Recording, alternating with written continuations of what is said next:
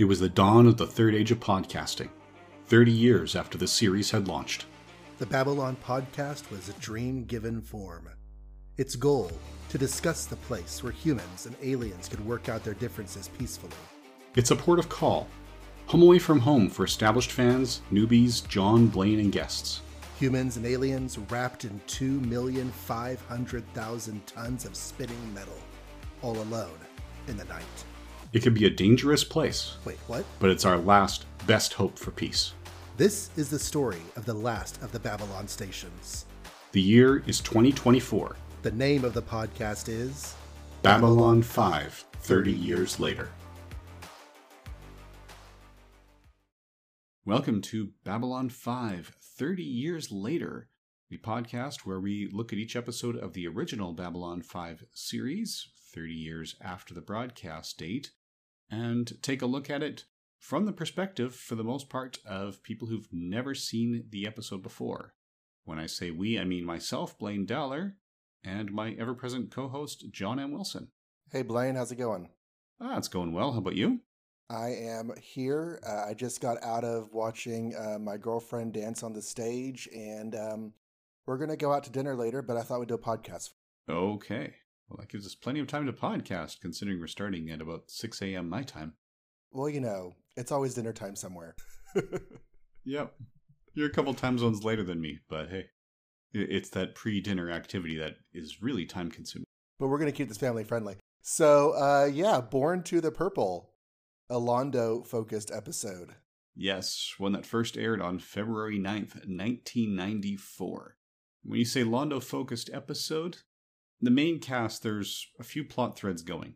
So there's really two plots involving Londo. The A plot is that he is involved with a dancer who turns out to be a slave who was sent to get involved with him to get access to the Purple Files, which is all the political dirt he has gathered on his enemies. And she has clearly fallen in love with him during their time together, but she is a slave who fears for her life, so she does steal the files. She is reluctant to give them to her slave master, Clive Revel, and has to navigate to get out. She does eventually manage to get free, and with Sinclair's help, her slavery contract is ended. So while that is going on, Londo is neglecting the B plot, which is his need to negotiate a treaty in the Euphrates sector with the Narns, which is important to Commander Sinclair because it would prove that Babylon 5 is doing the job it's supposed to do. It's important to G'Kar because that's important to the Narns, because they're directly involved with it.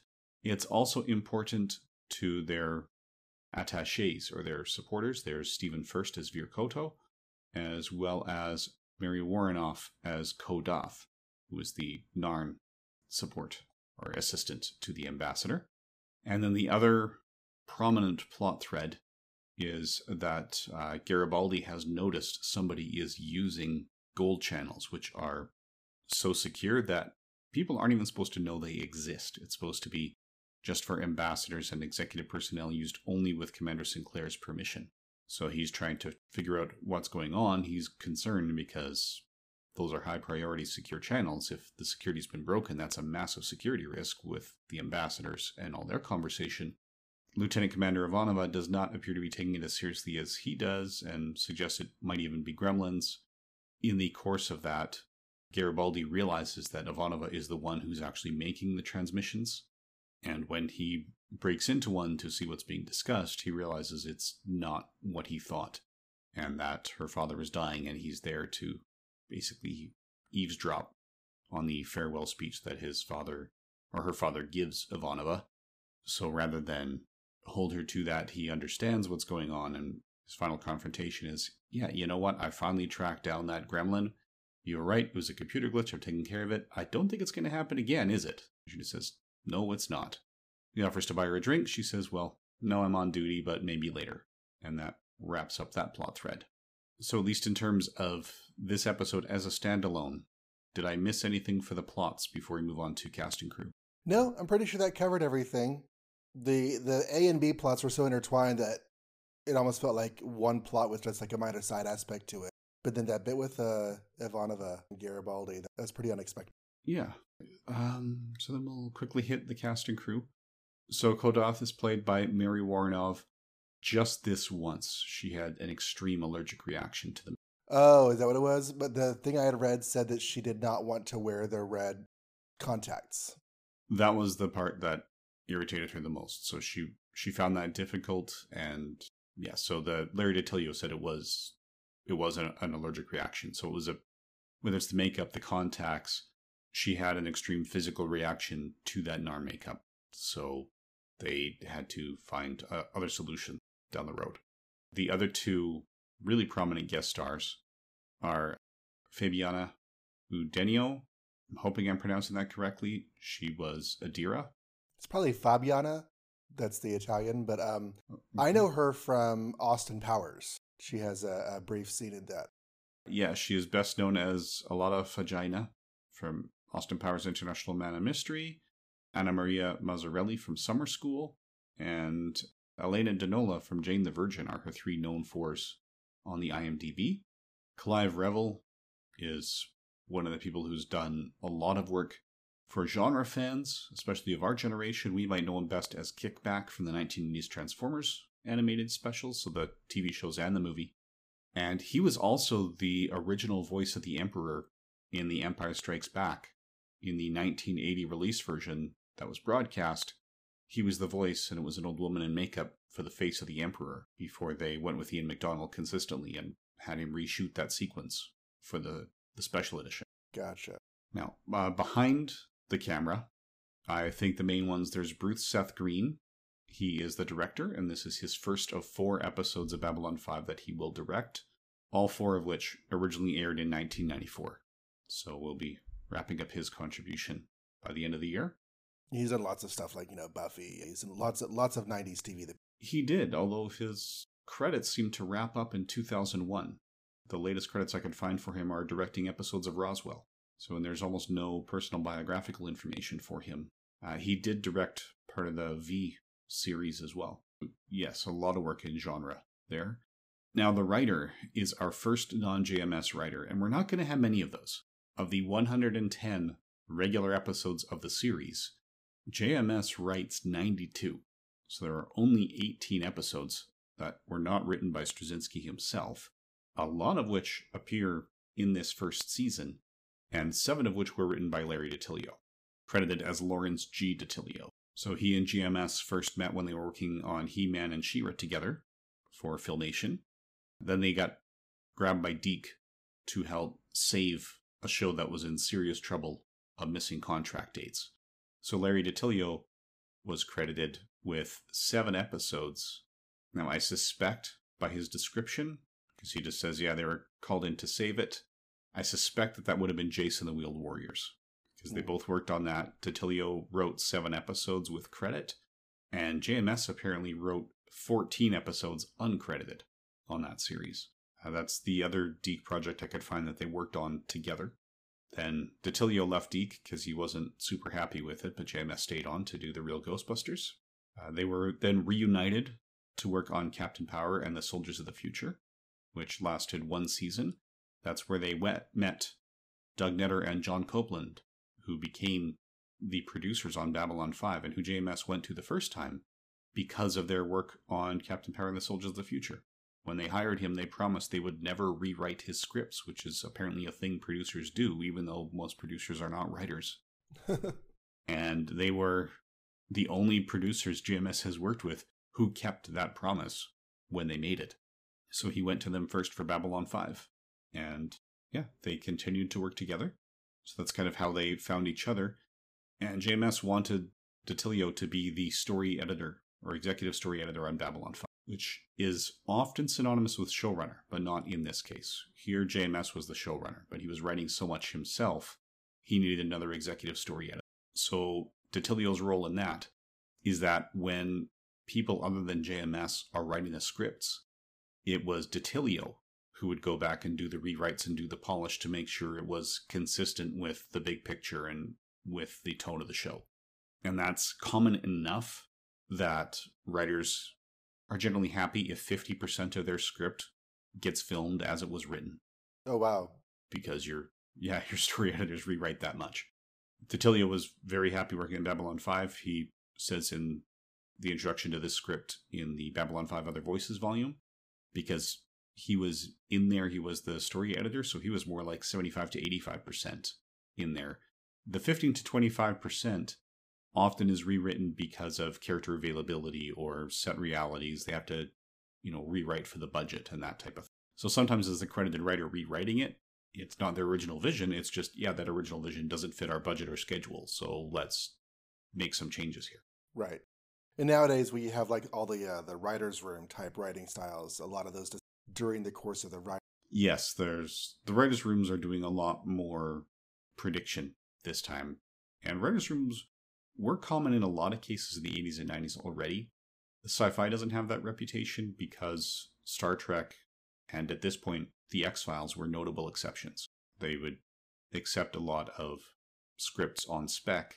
That they have toned down a lot because there were apparently a lot of lawsuits around The Matrix because the Wachowskis had access to scripts that people were submitting that were writing the same cyberpunk and had similar ideas and were accused of stealing them because everyone used the low-hanging fruit. So they just said, no, we're opening up too many lawsuits. We can't do that anymore. And they shut that down pretty much across the board. But yeah, there was a time when Star Trek would take unsolicited scripts. You could send a script by the mail and they would consider it. Whereas the X-Files didn't have a writer's room per se. People would just come to Chris Carter and pitch ideas and he'd say yes or no. Yeah. When I think of the writers for Star Trek, in the classic and really relatively frequently, there would be, guests. People who are famous for writing other things would write scripts for, and you wouldn't be in a writer's room doing it at your house writing your script and sending it. Yep. So just a couple other names of people that were involved. Larry Titilio likes to get work for friends and family, which is interesting. It's a slightly different perspective from JMS, which we'll talk about later, particularly with Survivors. So there is a rhino-horned alien who's a bouncer at one point. That's played by his brother Robert Titilio. Another notable but small guest star, there is a guy who hits on Kodath and gets thrown across the room and then gets attacked by Trackus later in the episode. He is played by Mike Norris, son of Chuck Norris. Okay. So I think that wraps up our ident card section where we do the plot summaries and talk about the key casting characters. So next up we'll do the Zocalo, where we'll drop in a trailer. This time we are dropping in a trailer for the Justice League International Bwahaha podcast. So as they're going through one of the more famously comedic runs of the Justice League comics. So you guys can listen to that, and then we will reconvene to dig into the details. Justice League International Bwahaha Podcast, a monthly show chronicling the adventures of the JLI era by Keith Giffen and J.M. DeMatteis. We started with the very first issue, and our coverage goes all the way through breakdowns. We're going issue by issue in release order, tackling 2 comics per episode, both a Justice League America issue and a Justice League Europe issue. Now, along the way, we're also taking time out for special episodes covering the quarterly book, interviews with various comic book creators, discussing the plethora of spin-off series, cartoon appearances, the infamous TV pilot, and more. And when we're all done, we'll wrap up our coverage by looking at the 2003 and 2005 stories formerly known as the Justice League, and I can't believe it's not the Justice League. So join me in an ever-changing roster of guest hosts as we celebrate your favorite JLI members, such as Batman, Martian Manhunter, Captain Atom, Fire, Ice, Rocket Red, The Flash, The Elongated Man, Maxwell Lord, Elron, Power Girl, Renard Rousse, Crimson Fox, Guy Gardner, Metamorpho, Booster Gold, Blue Beetle, Nort. Justice League International Bwahaha Podcast, part of the Fire and Water Podcast Network. Want to make something of it?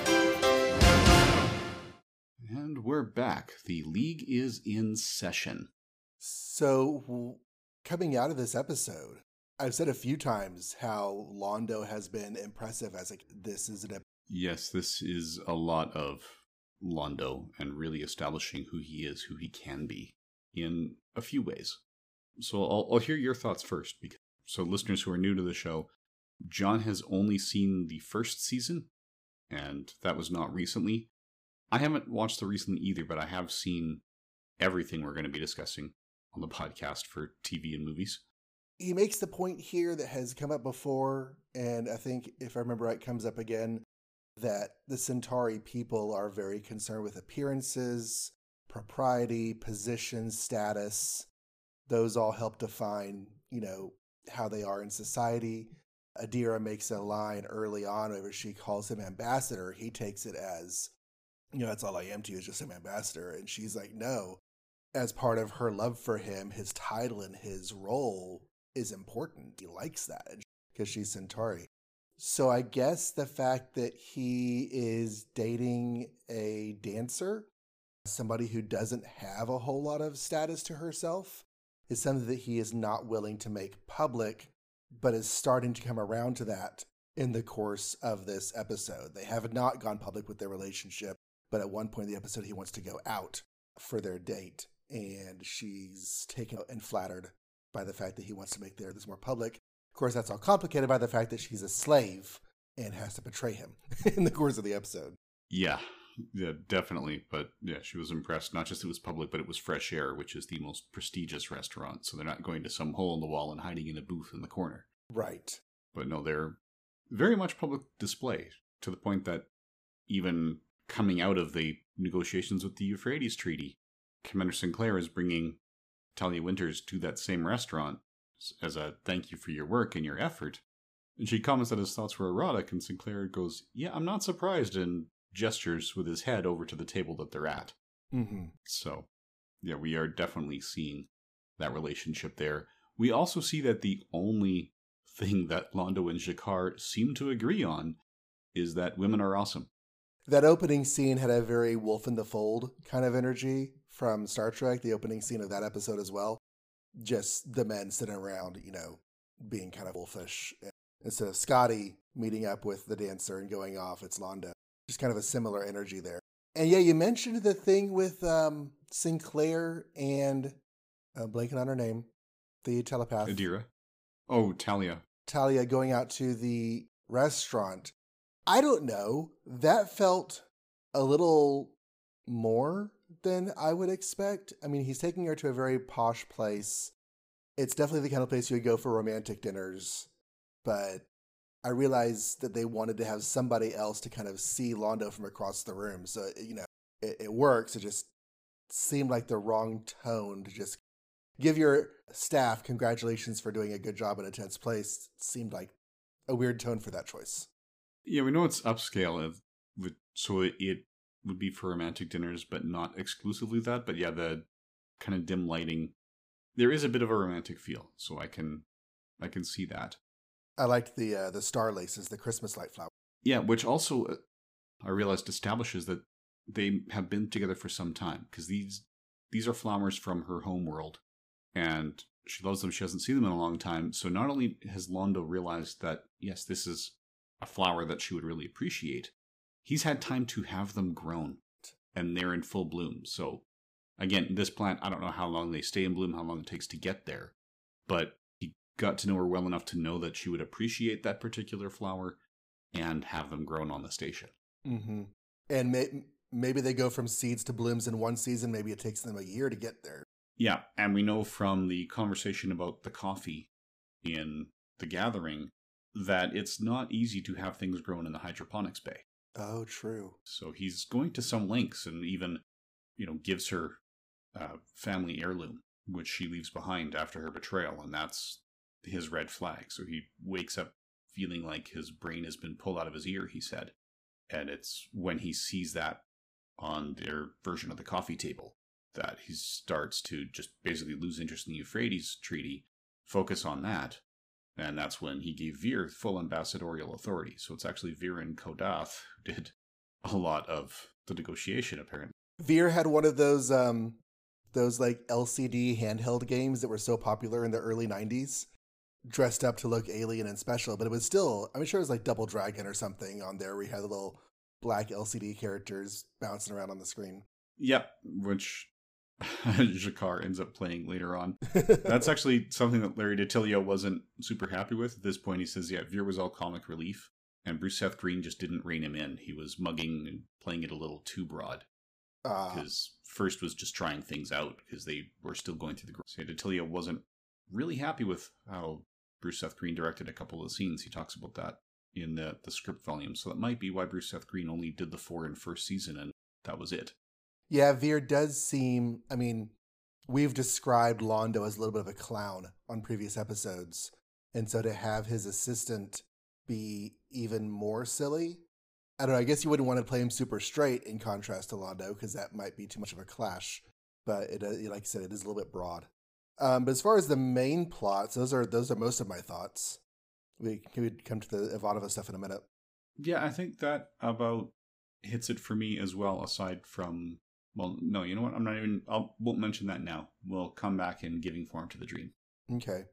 I did actually just thought of this. In my first watch of this episode for the podcast, so not my very, very first, but my first recent one of the 2 that I did, I was trying to figure out what exactly was motivating Londo to keep them secret. And I thought from the front that she was probably a slave or a servant or something like that.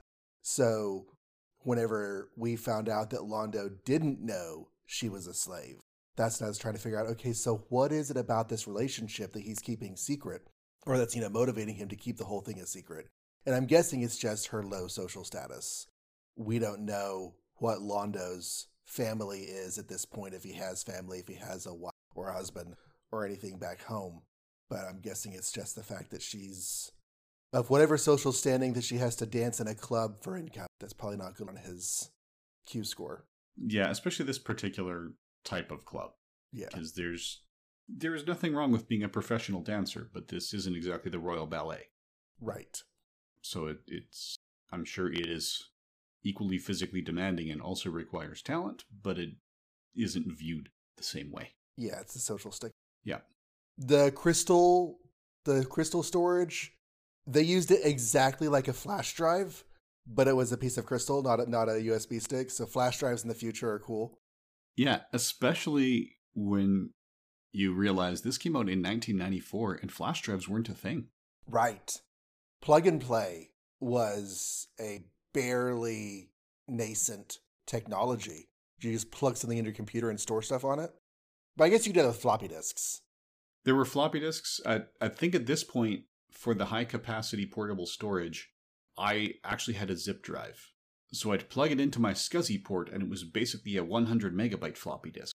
But you'd probably have to boot the computer up with that already plugged in for it to see it as it was booted. Yeah.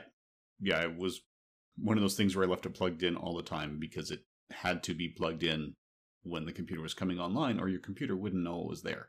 Because, again, 1994... So I was running DOS probably 6.22 with Windows 3.1, maybe Windows 3.11 for workgroups at this stage. Right. Because, of course, Windows 95, this is 1994. Yeah. Yeah, so rebooting was a very routine thing, especially in DOS if you were gaming, because, whether you're using EMS or XMS memory management, you might have to reboot depending on which game you wanted to play next. So the idea of having a storage device with removable media was definitely well established, because of course that's floppy disks go back. But flash drives are something different. Flash drives are their own complete device being plugged into a port. And I'd have to go back and look and see which this particular thing is closer to, if she's plugging it into a device that's connected to the computer, because that would be like the removable media. But in any case, it doesn't really matter that. Yeah, and it's hard to tell here because this is also the stage where the computer is just the monitor. Oh yeah. And everything's done with voice. Yeah. I did like how we don't even know what the Euphrates Treaty is. It's just a story device to, keep those characters, moving along. But like what it is and why it is, we don't know. It doesn't matter. Yeah, all we really know is that it's between the Centauri and the Narn, and Sinclair has a specific compromise in mind that he gets Londo to agree to. And Siwa the Kiss to make Jakar's day. And I do appreciate the way they use Jakar. So when Jakar compliments Sinclair or says, I didn't know you could be this devious, and Sinclair says, well, coming from you, that's a high compliment. Jakar's reaction when he realizes, oh yeah, he's just been told he's devious. And then we find out that Sinclair was even more devious than Jakar thought, because Jakar was under the impression he was going to be able to buy these purple files and use them against Londo and the Centauri Republic for the benefit of the Narn Empire and the Earth Alliance. only to realize he's being set up just to get Trackis there so that they could find out where Adira is, and that they were never going to give the Purple Files to G'Kar at all. So G'Kar was completely played in their sting operation. Which is kind of nice to see, because G'Kar has been the antagonist. He's been the thorn in everyone's side, so to be able to turn that around on him is always kind of cathartic and he gets his new assistant in this, and you had mentioned a few episodes back that all the ambassadors get assistants. So this is Kodath, and of course, you said she's only going to be in this one episode. I felt like they were... So when she first walks in the room, G'Kar has a very strong reaction. And I wasn't entirely sure why that was, but over the course of that scene, it's like they're playing up the fact that she's not visually classically attractive or whatever, or that she's off-putting as a professional woman. I don't know exactly what they were doing there. But is that why G'Kar reacted? He just sees her as like, oh my god, what did you see there?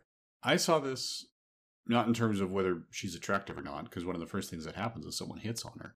I thought it was just G'Kar was being very unprofessional in this dancing establishment, drinking with a Centauri, when the assistant from the homeworld walks in on him and gets the impression that he may be spending more time here than he actually does. Okay. That he would be judged or looked down. Yeah, okay, I can see that. And yeah, it's not the attractive thing. It's the tone of how she responds to people. I don't know. It doesn't really matter that much. She carries herself in a manner that is 100% professional, and do not try for romance while she's on the job. Right. But opposed to Ivanova, it's almost like they're playing that for a little bit of a laugh in this. Whereas Ivanova has a similar mindset, but is not played for. Yes. Yeah, Ivanova, they are both tough, but Ivanova plays it more as an exterior, whereas Kodath, you get the feeling it's right to the core. That's how I get it. And I think part of that is because we see that softer side of Ivanova here with the passing of her father. And watching it, knowing what is going on with that, you can see her kind of smirking when Garibaldi turns his back in a few of the scenes. Yes, watching this the second time, realizing where that was going to go, she is enjoying getting one up on him throughout, which is fun to see because they are very snipey throughout this. They're very, getting at each other and getting under each other's skin in a somewhat friendly way, but maybe not entirely friendly. So that, too, at the end, whenever she agrees to see him outside of work, it's like a establishment of a little bit of a rapport there. But two, it also kind of feels the jollies that she's getting out of it all feels a little bit at odds with actually the nature of the call we find out about. Yeah, that's true. I saw that more as taking pleasure where she can right now. Okay, yeah. Also a point of pride that she's beating Garibaldi at his own game because he is the security expert. And she's getting around it all. Yeah. And apparently Jerry Doyle was a little irritated with Larry DiTillio in this because Jerry Doyle, who plays Garibaldi, was hoping that Garibaldi would be the first character to have a love scene. And instead it's Londo. So that's a little bit of Garibaldi's character coming out in Jerry Doyle as well. Yeah. I'm just looking to see if I had any other notes that are worth bringing up. Because sometimes I write stuff down, just, thoughts as I have. But then as I'm looking back at it, I'm like, that's not really mentioning. Okay, so the only other thing that I have here for my part is the way that Adira and Londo part at the end. Okay, so in this course of the episode, she has betrayed trust. She has committed an offense. Granted, she had limited choices, all that's there. But whenever they're reunited at the end and he's like, okay, it's all fine, come back with me, she's the one that says, no, I can't, the wounds are too fresh. And I'm like, you're not going to go with him because your wounds are too fresh when you're the one who committed the offenses, or you're not going to go back with him because his wounds are too fresh after what you did to him, but then he wants you to be there. So I don't know. It seemed oddly written. Yeah, it felt like, yeah, you're right. At that point, the departure didn't seem natural, especially since at this point, we also realize she had enough second thoughts that she was running from Trackis to not give him the files in the first place. So it's one of those cases where, it feels like the love interest is gone just because they're a guest star and not a series regular. Right. But the natural thing feels like it should have been a cheery reunion, forgiveness, back in love. Yeah, or, at least time. So, it's the kind of thing where later on with this show, because it becomes so serialized, we'd expect her to be more of a recurring character, even if it's not frequently recurring. But what were some of your thoughts of the episode? Yeah, okay. A lot of it's awkward because a lot of this that we haven't already covered is going to come back for giving form to the dream. Okay, well, let's save those things. Yeah, I do like that it's a good showcase for Peter Jurasik, because I do think he's an underrated actor. He had a lot of character parts, and he's had a lot of variety in his career, but you'd have to be watching it as a career, because the characters he has been cast for are typically one-note guest stars. So he's played a lot of notes over the years, but it's, one, maybe two per show. Mm-hmm. So you don't see that variety in, one episode of Scarecrow and Mrs. King or one episode of Remington Steele. Here, we are actually starting to see what he is capable of. So I am actually particularly impressed as we go through the series. Yeah, I think the respect for Londo and G'Kar as a character as well. We haven't seen the depths of G'Kar yet, but they're coming. Everyone has more facets that we'll see, which I don't really consider a spoiler when we're on episode 3 out of 110. So, that's just, we're really saying, yeah, there's a lot of characters in this show. It's not necessarily plot-driven in the long term.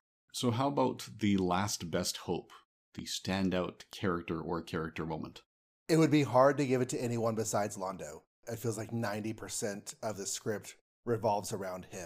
And Jurasik does give a standout performance with vulnerability and depth. Some of the classic, brash brazenness we expect from Londo, but throughout it's tempered with this, he's in a really difficult situation. And one of the things we really talk about in the discussion so far is the fact that he's going to Sinclair a lot for help, but one of his big concerns is to keep everything unofficial because he can't do any of this where it can get back to his people, to his homeworld. So he's torn throughout. So yeah, I would have to just put his entire thing in my last bet. Yeah, this really is a showcase for him, and you should have pointed out that, yeah, he does consider Sinclair a friend, which is why he gets Sinclair's help off the books. So, and in terms of myself and the fandom, and actually have a book here, which is a collection of the most popular quotes from Babylon 5 titled, "But in Purple I'm Stunning," which is a Londo quote we will get in a later episode in the very near future. But yes, there is a quote from this episode there that has stood out with fans. The "What do you want, you moon-faced assassin of joy?" Because he's in bed with his lady, and then the phone starts ringing, and it's like, I don't want to get up. What are you doing? But just that moon-faced assassin of joy insult has cropped up a number of times. I've seen it online and at Twigs because I know where it came from. That's great. So shall we move on to giving form to the dream with things in this episode that are going to play out again in the future? Okay, so I'm amused that you have so many because I couldn't think of any, except for the possibility of Adira's relationship with Londo, but like you said, that's like very much a guest star one-time thing. So doesn't seem to be like a whole lot of, maybe she'll come back, I don't know, but that's the only thing I could think of. All right, well, aside from seeing Nagrath again, who is the sort of alien crime boss that we before. the insectoid, yes. Yeah, so we have that praying mantis crime boss. We have Londo's self-description as a tired old Republican dreaming of better days. So when he's vulnerable and completely opening up, that's how he sees himself. And that dreaming of better days element of his self-description is going to be very relevant in the future. Dreaming of past better days or wishing for future better days? I guess kind of both. I'll leave that open to interpretation at this point. Okay. Slaves are a thing, and they can be held under contract. And there's another piece which is actually so subtle that the writer knew something wasn't sitting right with him, and he didn't twig to what it was until after the episode was produced. Ivanova's father was able to say everything he wanted to say to Ivanova, but then he passed away before Ivanova could say what she needed to say to him. Okay, so dramatic point. Yeah, so right now, Ivanova is lacking some closure in her relationship with her father. And going back to the slave thing for a moment, the notion that they are under contract, that it's more like an indentured servitude than a lifetime slavery, an interesting change on what we normally think of as slavery. Yeah, and it also shows the views of Babylon 5 and the acceptance, because slavery is outlawed on Earth at this point. It's not like other sci-fi shows. One of the reasons that so many people were interested in Babylon 5 and seeing it produced and getting it going is that they realized that most science fiction up to this point is either total utopia or total dystopia. Mm-hmm. This is one of the rare shows that goes a couple centuries in the future and says, no, we still have our ups and downs. Yeah, the world is still complex, which we've kind of hinted at with all of the xenophobia going on back on Earth. But yeah, so the idea that slavery is illegal on Earth, but we're in a society of, I don't know, tens, scores, hundreds of different, planetary civilizations. Slavery could be totally fine on 90% of them. I don't know. Yeah, so those are the moments that really stood out to me as things that are coming back later. And who knows, I'm reading ahead, so I've read through the scripts for 14 of them, and I realized that there's other bits in the past I should have mentioned. Like in Midnight in the Firing Line, we know that there's raiders. Should have pointed out that, yeah, there's raiders. That is also relevant in the future. Stuff like that, I don't know if I'm going to bring up again, because the raiders were discussed. They were an integral part of this episode, so we know they're out there. Mm-hmm. And it was established. But if I catch anything that we don't mention at all, I will definitely bring it up again. Or if nothing else, you could make a note, in a future episode of notes in whatever document you keep your notes in. Hailing back to Midnight in the Firing Line, we saw raiders then. Well, now they're back. Yeah. Well, the notes that I make are stored in my brain. And that's about it. I totally have a Word document for everything. When I'm going to be talking about something, I write it all down because I will not remember stuff. We'll finish the episode and I'll be like, man, I should have mentioned that and that and that. It'll all fall out of my brain. Oh, I have that too. I just have a habit of not I've had iPads out ready to take notes as I'm watching things. Then I'm like, oh, I'm at the 40-minute mark. I should have written something down by now. Well, actually, comparatively, I didn't write very many things down for this episode compared to some of the others we've done, but we still got a good discussion out of it. We did. So did you have any closing thoughts before we move on to our Comlink segment where we tell listeners how to send us feedback and reach out to us? No, this was a solid episode. I really enjoyed it. I'm not going to necessarily say it was like A+ stellar, moved me deeply, but it was a strong episode. Yeah, it was. I think that there are a couple of key moments that were needed to make this work that were there. One of them is that conversation you mentioned too, where she calls him ambassador and she likes his title, because that is something where if you were to look at this couple from the outside, if we saw a woman her age who looked like that and a man Londo's age who looked like Peter Jurasik does under this makeup, if I saw people with that sort of disparity in appearance and age in public, I would assume she's looking for a sugar daddy. Mm-hmm. In which case, if I were him, I wouldn't necessarily be as trusting as Londo was. But the value that they place on position makes it plausible for him. Because they're not just separated in age. Like I said, Peter Jurasik is under makeup that makes him look less appealing than he normally is. And I'm not the best judge of how guys look, but without the makeup, I don't think he's significantly removed from average. Right. Whereas she is significantly above average. Right. Classical beauty. Yeah. Yeah, so there's separation in age, there's separation in social standing, and there's separation in physical attraction. So yeah, you might make some assumptions about their connection if you saw it from the outside, but the fact that she is attracted to some of those things about him makes the relationship. Yeah, for sure. So shall we run through the several ways that people have to get in touch with us? Well, my address, if you want to send a letter, is... No, just kidding. You can email us at babylon530yearslater@gmail.com. We have claimed all 4 variants, so you can use numbers or letters, depending on how much typing you feel like doing today, and whether you'd rather leave your fingers in home row or do that extra stretch. So those emails, unless you say otherwise, will be read on air. Although if they contain spoilers for future episodes, then they will be shelved until those episodes, or at least that portion of those emails will be shelved until those episodes, because we do truly want this to be a first-time viewer-friendly podcast. So you will know what is important in our giving form to the dream section, but not why it's important. So the show is hosted on 2 different websites, including my own, johnreadscomics.com with no H. So if you want to send your comments by going to the website and typing on the episode posting, you can do so there. Same ideas with all feedback. If you want to say stuff that's going to spoil the future, maybe flag it and or you like put a capital letters, spoilers for the future, John, turn away. And I'll throw my computer across the room. Okay, to that very well padded wall you have. Right. I love the pillows on my walls. What are you talking about?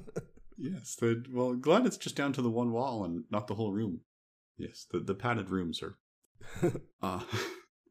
So as John mentioned, we're on 2 websites, I guess 3 if you consider the home on Acast. But the second one is Bureau42.com, where all of my podcasts are. So you can leave comments there. And while I have seen the show, so I can't really be spoiled, I might just be reminded of things I forgot I knew. I would still ask that you have spoiler warnings, because who knows if others following and reading the comments are that familiar. But yes, you can leave comments at Bureau42.com as well. You can send us reviews at your various podcatchers. Apple Podcasts is super common, and we check those regularly. But if you leave a review somewhere else that you would like us to read and thank you for, just let us know. Hey, I dropped you a review over on Podcatcher Mania. And we'll be like, oh, let's go look at Podcatcher Mania and look at that review. All right. And the 5th place where you can leave comments would actually be on our YouTube posts, because we are also releasing these on YouTube. The video is just a little standard background image, the same image that you would see in your podcatcher if you're listening to it that way, with various visualizer effects to keep it somewhat interesting if you're doing the video channel. But you can leave comments there. What's the name of our channel? It's Babylon 5 30 years later. There we go. We claimed it there as well. And we also have things organized in playlists out there. So there's a playlist for absolutely everything. There's a playlist if you just want our commentaries on the episodes and movies and not our feedback or other bonus episodes. There will be a playlist just for the feedback and bonus episodes. There are also feedbacks or playlists broken by season. So if you're watching on DVD and you binge all of season 1, you can then binge our coverage of season 1, and it'll stop before launching our coverage of season 2. And Blade and I have various other podcasts that we do on our separate websites, John Reads Comics and Bureau 42, so do feel free to listen to our other shows. Yes, we will be advertising them all at one time or another in the Zocalo, but we're looking at sort of a half and half for our shows and for other shows, and when we have guests, as we did with Paul earlier this season, we will definitely be dropping their promos in to those as well. So, anything else to say before we wrap up? I think this wraps us up. All right, so good eating to you. And thank you for listening.